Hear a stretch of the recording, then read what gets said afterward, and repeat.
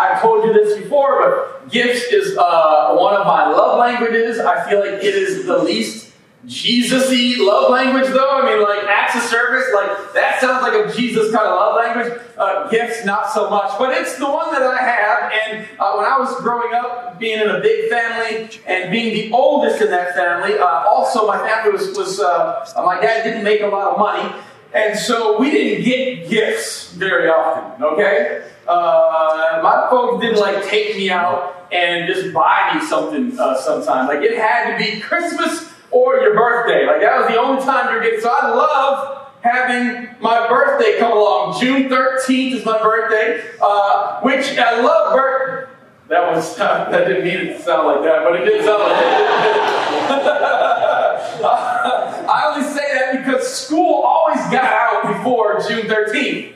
Like, it was always the week after school, and so I never got to, like, bring in cupcakes or cookies to have with my class. I always felt like I missed out, and I was pretty bummed about that. But I still enjoyed my birthday immensely because I knew I was going to get some gifts out. My favorite, I shouldn't say my favorite, my second favorite gift that I ever got was when I was 8 years old. It was a G.I. Joe called Storm Shadow, the white ninja. There's a picture of him. This is him in all of his glory. Look at that thing. It's amazing. And he actually had removable samurai swords and nunchucks and a bow, and he even had the swivel battle arm grip, friends. I'm telling you, like, it was, like, amazing. I just found out if I still had mine in the box. That thing's worth $600 today. Is that not so crazy? That's insane. But my favorite gift, though, was when I was 10. My mom got me a puppy. Her name was Brandy, and she was a cockapoo, all right, which that's like before designer dogs were cool, so I don't know how that was a mistake. And then somebody said, hey, let's call it a cockapoo, which is a terrible name to begin with, all right, Cocker Spaniel and a Poodle mixed together. And the more that I thought about this, though, this past week, I started to realize something, all right? I don't know very many 10-year-old boys that when they think of their ideal puppy, it's a Cocker Spaniel mixed with a Poodle, all right, and a girl dog that has already been given the name Brandy, okay? I realized this week as I was thinking back on my favorite gift, my mom actually got a gift for herself and just gave it to me on my 10th birthday party, and I had to feed that thing and clean up after it. We had a silver spoon that we used to go around the yard picking up poop and putting it into old bread bags. That's disgusting, but that's what happened. And then Brandy, though, wound up growing larger than my parents expected. And so when Brandy was 4, my mom, actually I didn't think she was that old, I think she was like 3. My mom made me take her to the pound. Oh, yeah, thank you. Trauma, right? I need counseling. I mean, it's like my mom buys a gift for herself, gives it to me, and then makes me take it to the pound when she doesn't want it anymore. Like, that's not right, folks. I'm just saying, like, if I've got issues, that's probably partly why, okay? Today, this morning, I want to talk about 5 gifts. 5 gifts. I've handed out 5 gifts in the audience. And you guys are going to help me this morning as we actually explore what these 5 gifts are. I'd like you to open up your Bibles to John chapter 16. John chapter 16. Now, last week, Dr. Burge was with us, and he shared with us. Oh, yeah, if you need a Bible, you can just raise your hand. Thank you, guys. We've got some folks with Bibles. They will make sure to grab one for you. You can follow along. Dr. Burge reminded us that Jesus will never abandon us. Wasn't that a fantastic message last week? Thank you. Thank you, Eric. It really was. It was fantastic. I loved how he opened up the scriptures, and he did share, spoiler alert, what I'm going to be talking about this morning. Because the gift, or the way that Jesus doesn't abandon us, is by giving us a gift. And we're going to talk about that gift. It is the gift of the Spirit. And the Spirit actually has 5 things that he wants to engage with us this morning. Now, let's go ahead and read John chapter 16, starting in verse 1. Oh, sorry, before I jump into that, let's just be reminded of where we're at in the story, okay? It's literally the night that Jesus is going to wind up in the Garden of Gethsemane praying. It's the same night that Judas is going to lead the temple guard to Jesus, and he's going to betray him. And Jesus is going to go before Caiaphas, the high priest, He'll probably spend the very last few hours of that night in a dungeon in Caiaphas' house. And then he's going to be brought to Pontius Pilate, where he will be condemned to death and crucified that next day. And so Jesus is literally spending his last hours with the disciples. He's just washed their feet to show them the kind of servant leadership that he expects of them.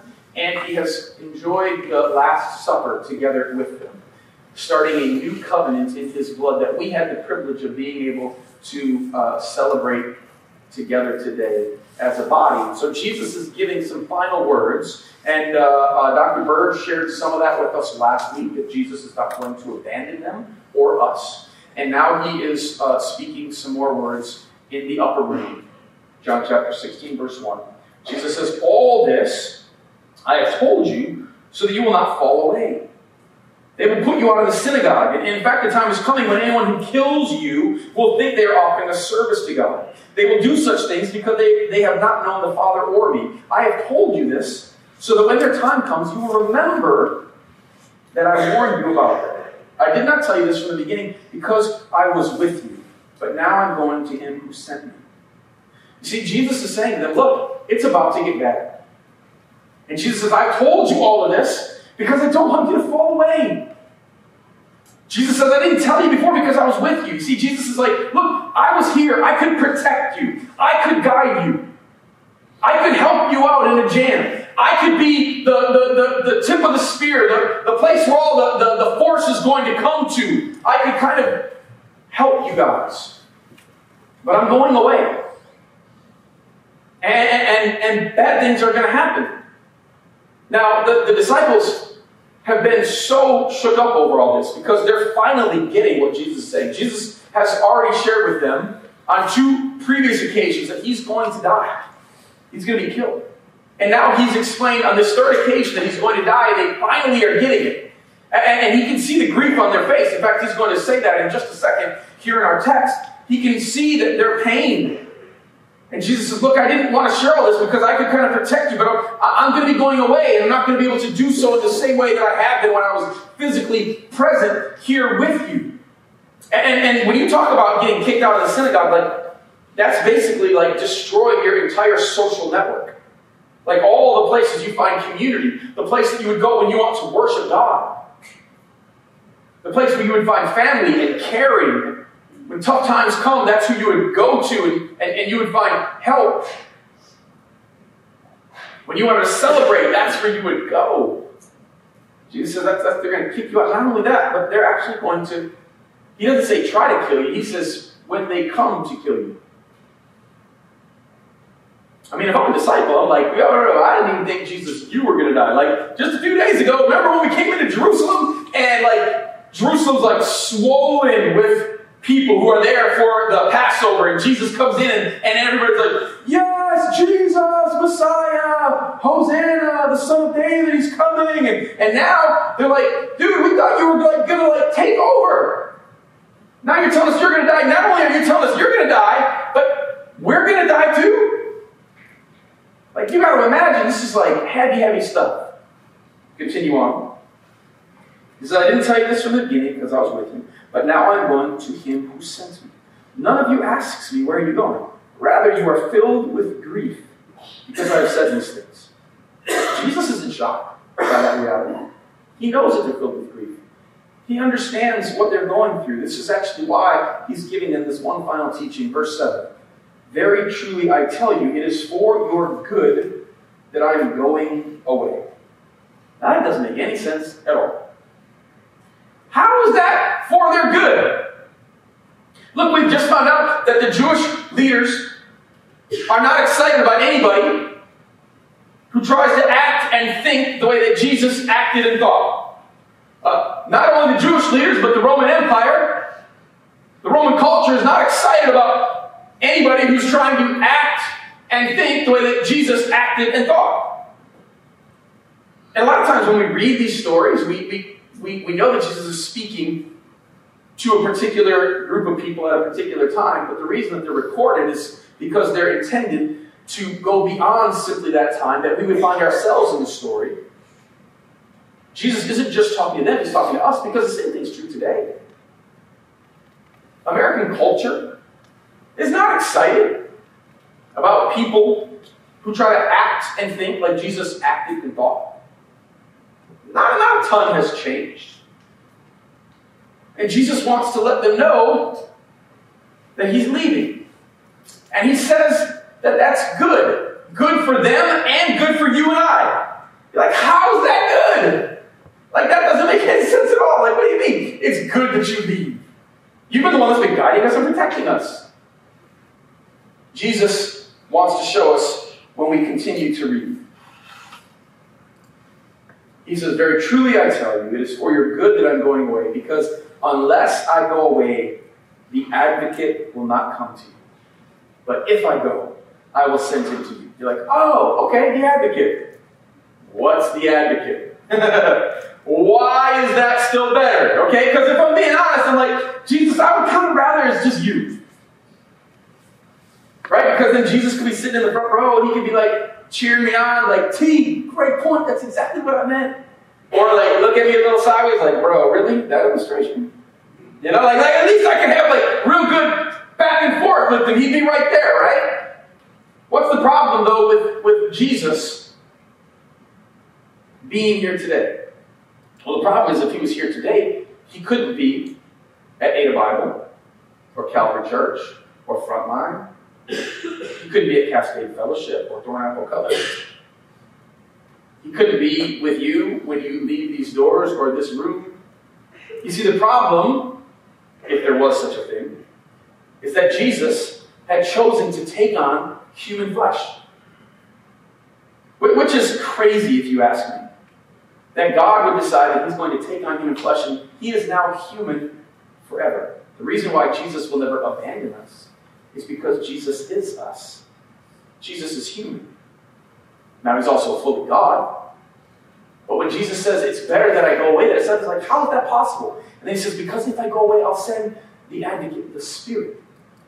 The Spirit doesn't need to sleep. Jesus needs to sleep.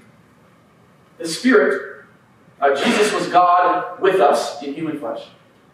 The Spirit is God within us. God, all of God, is in you and I. This is the amazing, unbelievable, crazy first gift. So who's got my first gift? Who's got it? Yes. Awesome. Rip that bad boy open and let's find out what is in there. Now you go ahead and rip it open and get it ready because you're going to read it really loud for me, but not until I tell you. So what I want to explain that we're doing this morning is basically this, okay? Because I was really wrestling with like, God, how am I supposed to explain the Spirit? Because a lot of times, like when I think of Jesus, I'm like, Jesus is my dog, like, he's my homeboy, right? I got the shirt, Jesus is my homeboy, like, I don't have that shirt. But I'm just saying, like, I think we usually feel good about talking to Jesus, right? And the Father, he feels like kind of the angry one, right? He's like the God of the Old Testament, and he just seems to be kind of like angry and holy, and I'm not sure if I can really please him, and a lot of times I fall into that lie. And so when I think of Jesus, I'm like, he's the one I'm cool with. When I think of the Father, I think he's probably the one that I misunderstand the most. But when I think of the Spirit, he's like the one that I feel like I understand the least. Does that make sense? Like Jesus, I kind of get. The Father, I know I misunderstand. And the Spirit, I feel like I just don't understand. That's why I love what Dr. Burge reminded us of last week when Jesus says this. If you've seen me, you've seen the Father. They're not different. I mean, they're different persons, but they're the same God, right? They have the same will. What Jesus does is what the Father does.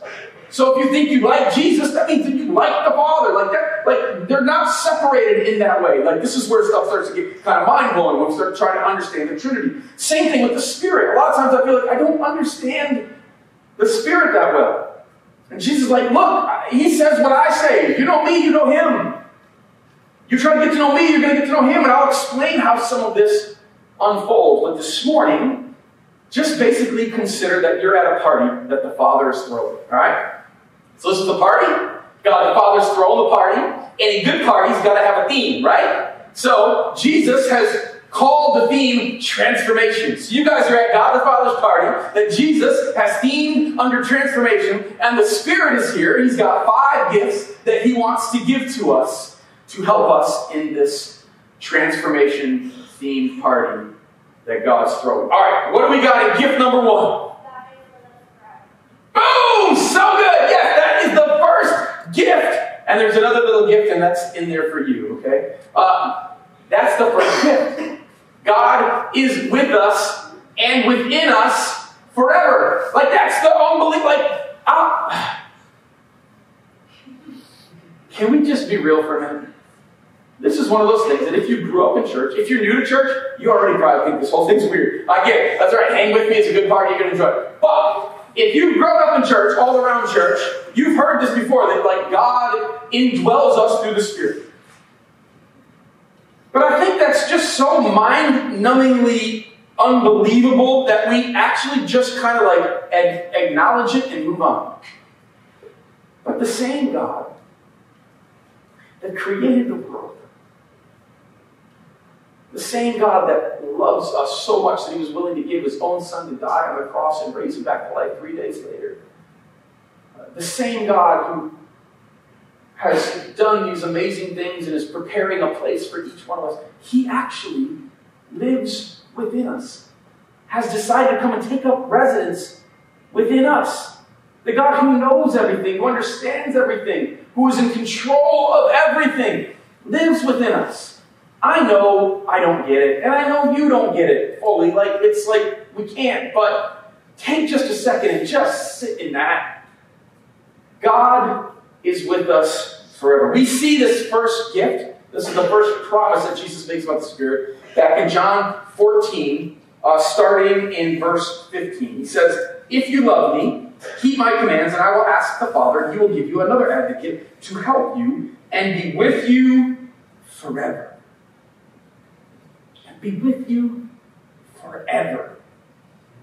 Dr. Burge says this about verse 15. He says, "The gift is an outgrowth of a loving relationship between Jesus and his disciples, not an entitlement earned by the disciple." In other words, a lot of times we assume that if I'm just going to claim it, I'm going to get it. And there is a truth that when we give our lives to Jesus, when we enter into a loving relationship with him, right? It's based on love, and because of our love, then we obey. When we invite Jesus in, accepting what he's done for us on the cross, believing in his death and resurrection, we get the Spirit, and all of the Spirit. Okay? It's all there. But the truth is sometimes we don't open up all the gifts that the Spirit intends to give to us. And we'll explain why I think that is at times as we walk through some of the other gifts. But the most beautiful and amazing and powerful thing is that when we enter into that love relationship with Jesus, he gives us the gift of himself, the Father and the Son, indwelling us in the Spirit. That is an amazing, beautiful, powerful thing. So, number 2, what is the second gift? Who's got that for me, number 2? Who's got gift 2? Yes! Sweet! Rip it open! Yo, you don't have to be friends. You're one of those nice rippers. Just rip that thing! You probably saved the wrapping paper sometimes, don't you? See? She did! That's pretty amazing, actually. Open that bad boy up. What do we got? What's gift number 2? Teaching and reminding us. That's the second gift of the Spirit. Alright? The first gift is that it's God indwelling us. The second is that the Spirit is sent to teach us and remind us everything that Jesus has done. Basically, he wants you to know that you're not left alone to figure this out. He's not leaving you to figure out how to live the Christian life, how to experience the transformation that the Spirit intends to bring to us on our own. John 14, 25 to 26 says this. This is the second promise that Jesus gives about the Spirit. He says, "All this I have spoken while with you, but the Advocate, the Holy Spirit, whom the Father will send in my name, will teach you all things and will remind you of everything I have said to you." Now, a lot of times when I read this, I kind of feel like, God, I know that that's true, but sometimes I don't feel it. I know the Spirit's supposed to remind me of your word and the things that Jesus said and kind of help me out in that way and teach me stuff, but I don't really feel it. And I was just wrestling, to be honest, I was wrestling this last week on what to talk about, how to share this with you, how to talk about the Spirit with you, and how to help you understand how beautiful and powerful, what a beautiful gift it is. But I was like, God, I don't know if I understand. And so what do? Well, I go to commentaries. Like, I want to understand it better. I was reading Francis Chan's book, Forgotten God, again. I read it a few years ago. I loved it. Probably my favorite book that he's written. I'm like, I want to go back. I want to read it again. I want to learn more. Like God help me. And so I was reading a couple different commentaries as well. And I was still like, I don't know what I'm doing here, Lord. And so I literally sent a text to Dr. Burge. It's pretty awesome when you know the guy who wrote the commentary. You can shoot him a text. They're like, hey, I need help, right? And then God was like, why don't you ask me? Because I got the Spirit, right? And the Spirit is actually God. The one who knows everything, wrote it all. This is his whole deal. And he has given me the Spirit so that I can then understand him and be reminded. So well, okay, I guess I could try that, God. I don't understand you. Help me get this. Because I was asking all kinds of questions about the Trinity and he instantly brought me back to a couple weeks ago when I was in Israel. And he said, you remember when you were walking on the road to Jericho? So one of the days we walked the road to Jericho, and it's actually the exact same road that Jesus is referring to when he shares the parable of the Good Samaritan. It's the same road that we know David was thinking about because there's this huge valley there when David wrote Psalm 23. And so when I was in Israel, there's just so much teaching and so much you're absorbing. Sometimes it's just hard to engage with just God, right? It's just all this information, great stuff, and you're learning so much. And so I was like, all right, on this walk, we were doing this hike, I was like, I'm just going to hang back from the group a little bit, and I just want to spend some time with God. So I did that. I kind of let the group get a little bit. I could, wasn't too far away, but I'm talking, and all of a sudden having this conversation with Jesus in my head. Like legit conversation. He's talking to me, and we're he cracked a joke, and I was kind of laughing at it. I know it sounds weird, but I'm learning to kind of create this holy imagination that I can recognize God's voice. And so the Spirit reminded me of that time in that conversation. And the Spirit said, that was me. And I was like, whoa! Mind blown, yes! But but I was talking to Jesus. He's like, I know! But that was me! You're talking to me, and you're envisioning Jesus because I say what Jesus says. That's what I'm doing. And I was trying to then figure this out. I was like, oh, that's kind of you were speaking in my mind, like Kylo Ren does to Rey, in the Star Wars. They're not in the same room, but they're speaking in each other's mind. That's what you do. I was like, the mind of Christ. And I felt like the Holy Spirit gave me that word, the mind of Christ. And I was like, wait, that's like a Bible verse. The mind of Christ. So I went to Holy Google to remind me where that was, and I remembered it was in 1 Corinthians chapter 2. I was like, oh, that's right, the mind of Christ. That's in 1 Corinthians chapter 2. Well, you don't have to flip there. I'm going to flip there real quick, though, because I just want to read something to you. I found out that because I haven't taught through 1 Corinthians. I haven't read through 1 Corinthians in a little while. 1 Corinthians 2 is all about living life in the Spirit. And listen to what he says. Verse 10 says, the Spirit searches all things, even the deep things of God. For who knows a person's thoughts except their own spirit within them? In the same way, no one knows the thoughts of God except the Spirit of God. What we have received is not the spirit of the world, but the Spirit who is from God, so that we may understand what God has freely given us. We have the mind of Christ. You see, when I actually asked God, if the gift is real, then help me understand. And he did. Not only that, but he actually then brought me back to Scripture. He brought Scripture back to my I didn't have the whole passage nailed and could all of a sudden start to recite it, but he reminded me that's what the Spirit does. And sometimes you're probably thinking, man, that doesn't ever happen for me. Well, there's two options. At least two. The first is maybe you're not actually a Christian. So I'm not saying that to rain on anybody's parade. We're at a party, but here's the reality. Just going to church, it doesn't make you a Christian. You can even be a part of a Bible study and not be a Christian. Maybe there's somebody here that's I've never had that happen before. Maybe it's because you don't have a relationship with Jesus yet. And today is maybe the day that you unwrap the very first gift, where you invite Jesus into your life and say, Jesus, I want to love you. I want to know you. I trust you. I believe in you. Come into my life and take over. And Jesus will implant into your very soul the gift of himself, the Spirit. And he will never abandon you, and he will always be with you forever. And that's a beautiful, amazing thing. Now, I think that there's probably a lot of us, though, that question whether we hear the Spirit reminding us of Jesus' words. And I actually think what's probably happening is that we just forget all the different times that God reminds us of something. Because we assume we've got to have chapter and verse. Like, oh, all of a sudden I got the entire, chapter 4 of 2 Corinthians just downloaded into my brain. That's not usually how the Spirit works. All right? Usually he'll remind you of certain things, like a little phrase, like the mind of Christ. And all of a sudden, oh, where's that? I got to go back and find it. And then all of a sudden I realize, oh, the Spirit led me back to an entire passage, an entire section, a whole chapter where it's talking about how to live by the Spirit and engage with that. Beautiful. Part of it is, too, though, is that we just don't probably spend enough time in the Word. Look, the Spirit can't remind you of something you've never seen. So we got to be people of the Word. Now, don't freak out and be like, oh my goodness, I don't know anything. I got to figure this all out in a month. It's not going to happen. And that's okay. Just take the next step. If you're curious on how to start engaging with God's Word to kind of find a practice of that, then come talk to me or somebody else in the church that you know. We'd love to help you start along on that journey. Because the more you engage with it, it's like a muscle. It starts to grow and things begin to happen.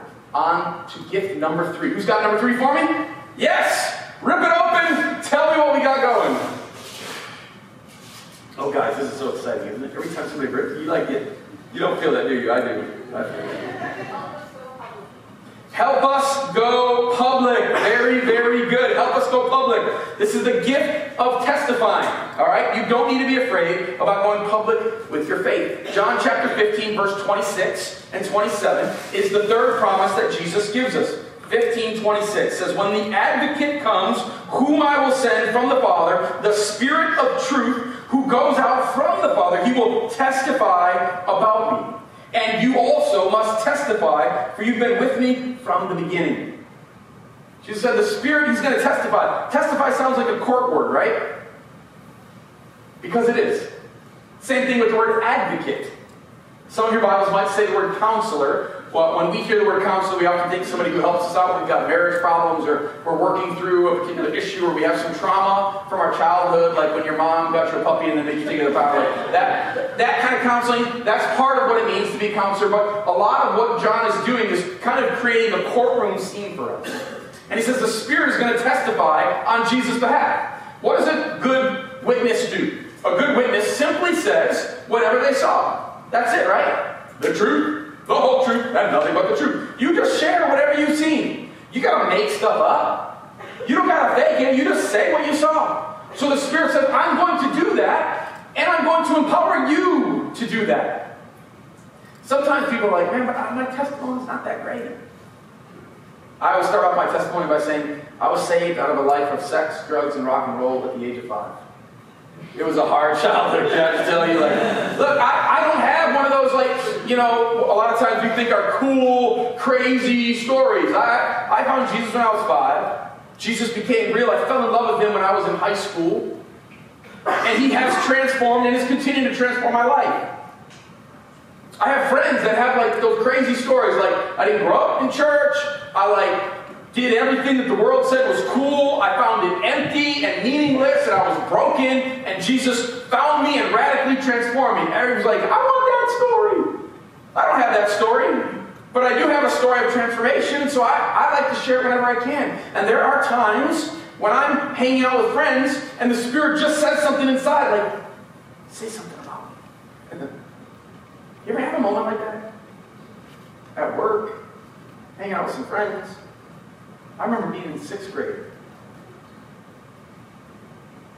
Flint Walker Elementary. I'm on my way to a play in Detroit with my classmates. And my friend Mark said he was an atheist. And I remember thinking, I want you to know what I know.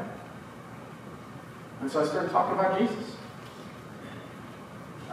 I've had that same thing happen with other friends that I know are not following Jesus right now. And I don't try to shove it down their throats. But I'm also not afraid to say, look, Jesus is doing this really cool thing. I have my amazing wife because of what Jesus has done. But that's just a little testimony. And the Spirit, that's one of the gifts He gives us. All right, number four. Who's got it? Number 4, yes, really loud. Rip that bad boy open. Tell me what we've got.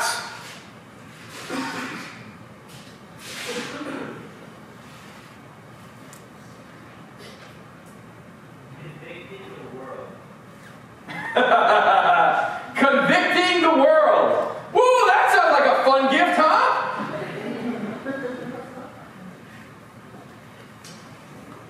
The gift of convicting the world. A reminder that you don't need to be afraid to stand against sin. Let's be honest though, this one's not a super fun one. John chapter 16, verse 7 and 8. It's the passage we started with. He says, unless I go away, the advocate will not come to you, but if I go, I will send him to you. When he comes, he will prove the world to be in the wrong about sin and righteousness and judgment. This one we don't like, generally speaking. That's not actually true. Some people actually like it too much. All right? Some folks who love it like that, it's not actually of the Spirit, but they use it in such a way that they pretend it is. Usually it's done with self-righteousness, prideful intentions, intended to shame those that it's being talked about. That's not from the Spirit. If it's used as a political maneuver to gain or keep power, that's not of the Spirit. And let's be honest, both Democrats and Republicans will use things that God is for, but not because they care about God, but because they care about holding on to power. Sitting down in the face of sin or going silent when sin is shouting is also, though, not of the Spirit. This one's not as fun, depending upon our level of maturity. Generally speaking, the less mature we are, the less comfortable we are with this. The more we fall in love with Jesus, the more we want to obey Him. And I've already said that when Jesus was talking to the disciples here, He was talking to a group of people that were going to be ostracized from their culture, from their world. Jesus actually, just a little bit earlier in John 16, says that the world is going to hate the disciples. He's not just talking to them, about them, He's talking to you and me. Look, if we're really going to follow Jesus, there are things that our world is going to think is actually really cool when we do them, right? Depending upon the crowd you hang with, if you stand up against racism, the world's probably going to be like, hey, kudos, way to go. All right? When you go serve kids at Kenneth Shea, the world's like, dude, that's pretty cool. Like, way to go. Right? When you give money to kids in a third world country, the world's like, oh, that's really great that you're generous. When you're faithful to your spouse, oh, way to go. That's a good thing to be. But when you start talking about a sexual ethic that honors God, the world's like, whoa, hold up. Who are you to tell me what I can and can't do? When you mention you shouldn't live with your significant other before you're married, whoa, who are you to tell me what I can and can't do? When you start talking about all kinds of different things, right? The world all of a sudden stands up and says, I'm not cool with that anymore. When you say that there's only one way to get to heaven, when you say that it's not multiple truths, there's one truth, all of a sudden the world's like, I don't know that I like you anymore. And the sad thing is you can't actually disagree in our culture anymore without someone saying that you hate them. I can't love you and disagree with you anymore, which is sad and completely untrue. I can't love you and disagree with you. In fact, that's what Jesus commands us to do. And that has to show with our words and our actions. It can't be simply about political gain. It can't be because I'm self-righteous or prideful or think that I'm better than anybody else. It has to be simply because I actually believe that what Jesus says is best for me and for you.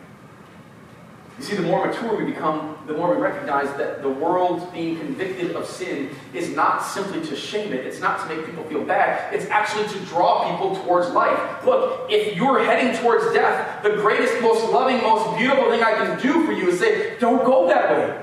You're going to die. Like, that's where death goes. If I call you back towards life, it might not always feel good, reminds me of the time when Mother Teresa was at Harvard.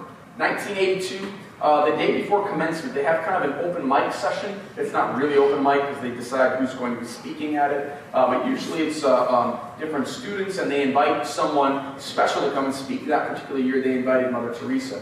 The student who spoke just before her, one of the things they often try to do is be pretty witty in their little speech. And so he had made some cracks about different ways that, different things that make people laugh, about why it was good for Harvard students to have sex. And then Mother Teresa gets up. And she talked about loving and caring for the poor. But Mother Teresa, because she had the Spirit, also was not afraid to say, and what I want for you and what God's will for you is not that you would have sex before you're married, but that you would pursue purity. She used the word virginity. At Harvard. Nobody could boo her because it's Mother Teresa. I mean, what are you going to boo a little? But, I mean, it was interesting reading comments from people that were there that day and the things that they said about her. And it's very interesting hearing comments of people who read that article and comment on it today. But Mother Teresa didn't do it out of a spirit of hatred or self-righteousness or because she didn't love those kids. She did it because she truly loved those kids and showed it by the way that she loved our God. The fourth gift doesn't feel super fun, but it is a gift. Gift number 5, the last gift.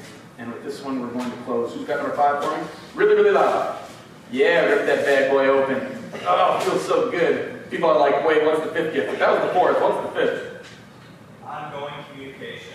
Very good. The gift of ongoing communication. The gift of ongoing communication. God has even more to give us, gifts for us and gifts for others. John 16, verses 12 through 15. He says, I have much more to say to you. Jesus is saying that to the disciples. I've got much more to say to you, more than you can even bear.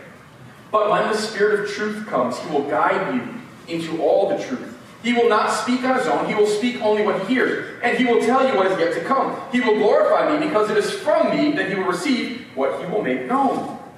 What He will make known to you. All that belongs to the Father is mine. That is why I said the Spirit will receive from me what He will make known to you. In other words, everything the Father has, the Son has. Everything the Son has, the Spirit has. Alright? The Spirit can't say something that Jesus wouldn't say because they have the same will. Just like Jesus can't do something that the Father wouldn't do because they have the same will. It's one will, one God, 3 persons. And so He says, hey, I can't tell you everything. I've got stuff that I still want to reveal to you.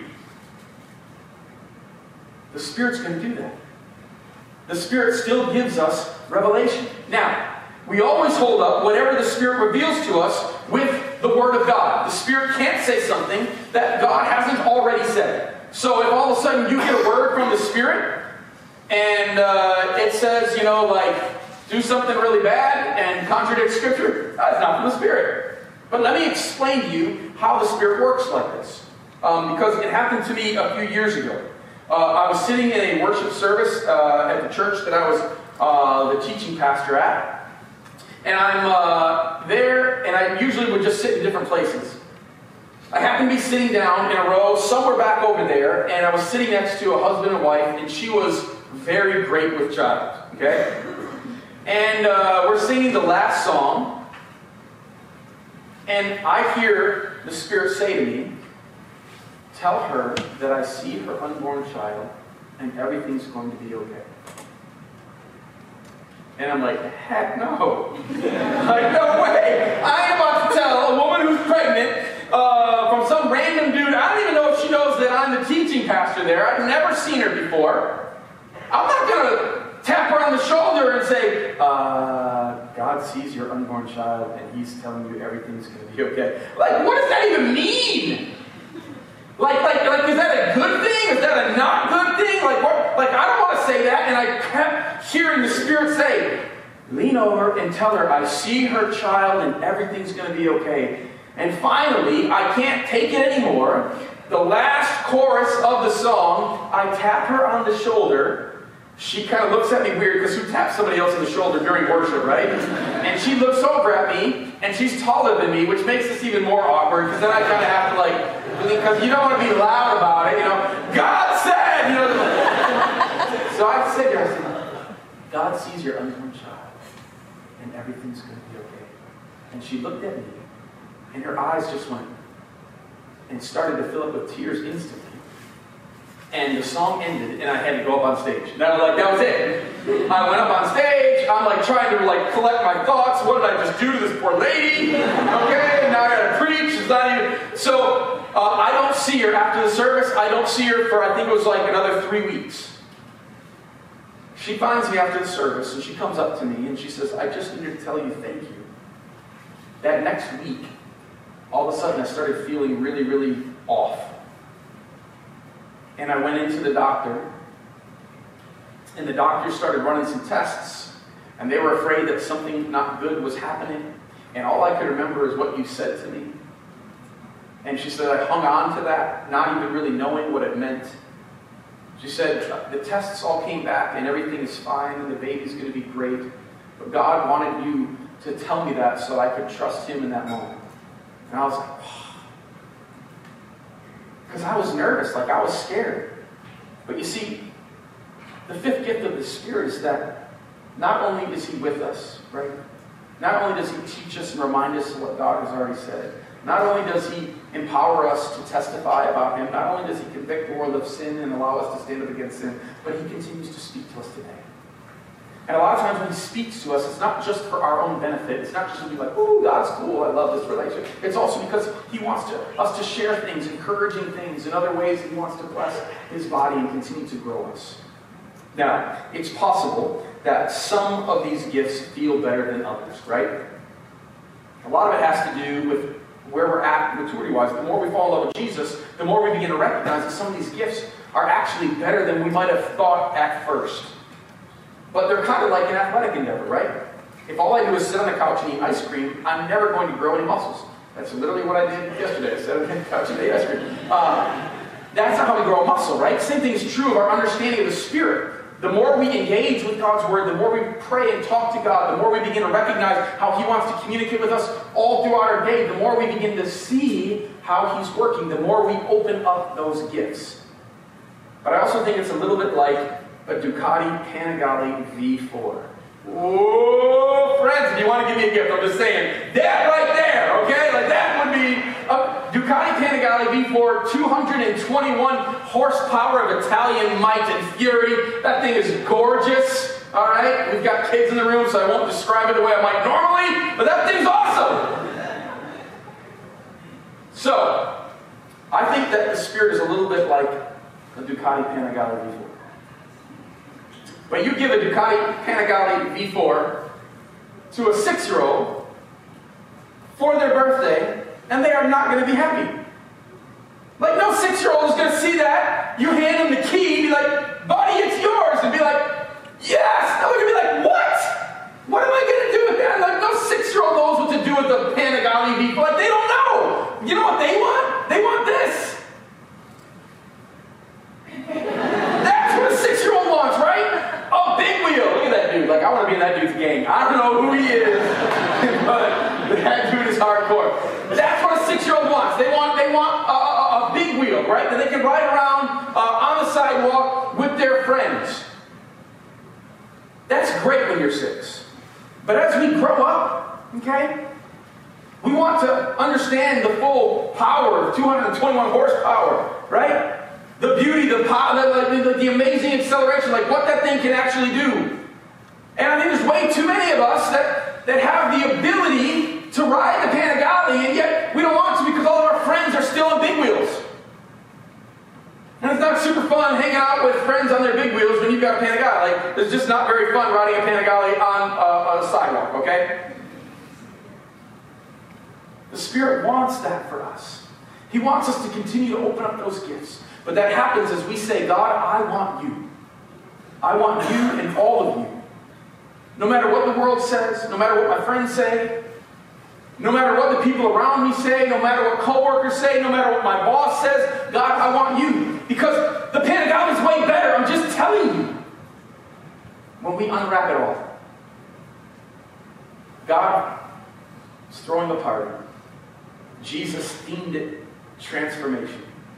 And the Spirit has gifts for us to experience. What gift do you need to open today? Is it simply the gift of the Spirit with you, within you forever? Is it the gift of recognizing that the Spirit wants to help you remember God's Word and continue to teach you?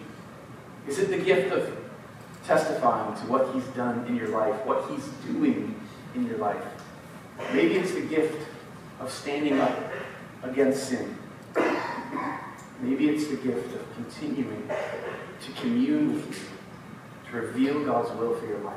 What gift do you need to open today? Let's pray. God, we love you.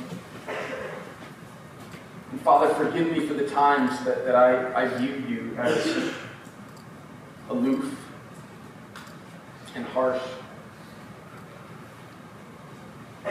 Father, you love us so much that you were willing to send Jesus, your own Son.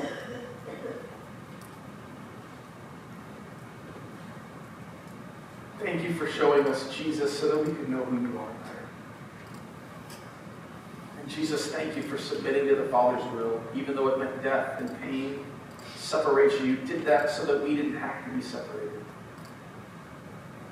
Father, thank you for your love for the Son because you raised it back to life. And Spirit, thank you that you're willing to come into me, us. You know how sinful I am. You know the areas that I still need to grow. And yet you indwell. Spirit, thank you for the gifts that you give us. Let us, as a church, continue to be molded, transformed into the image of Christ. That we would live in the beauty and power and mystery of the gifts that you give for your glory and our benefit. In Jesus' name we pray. Amen.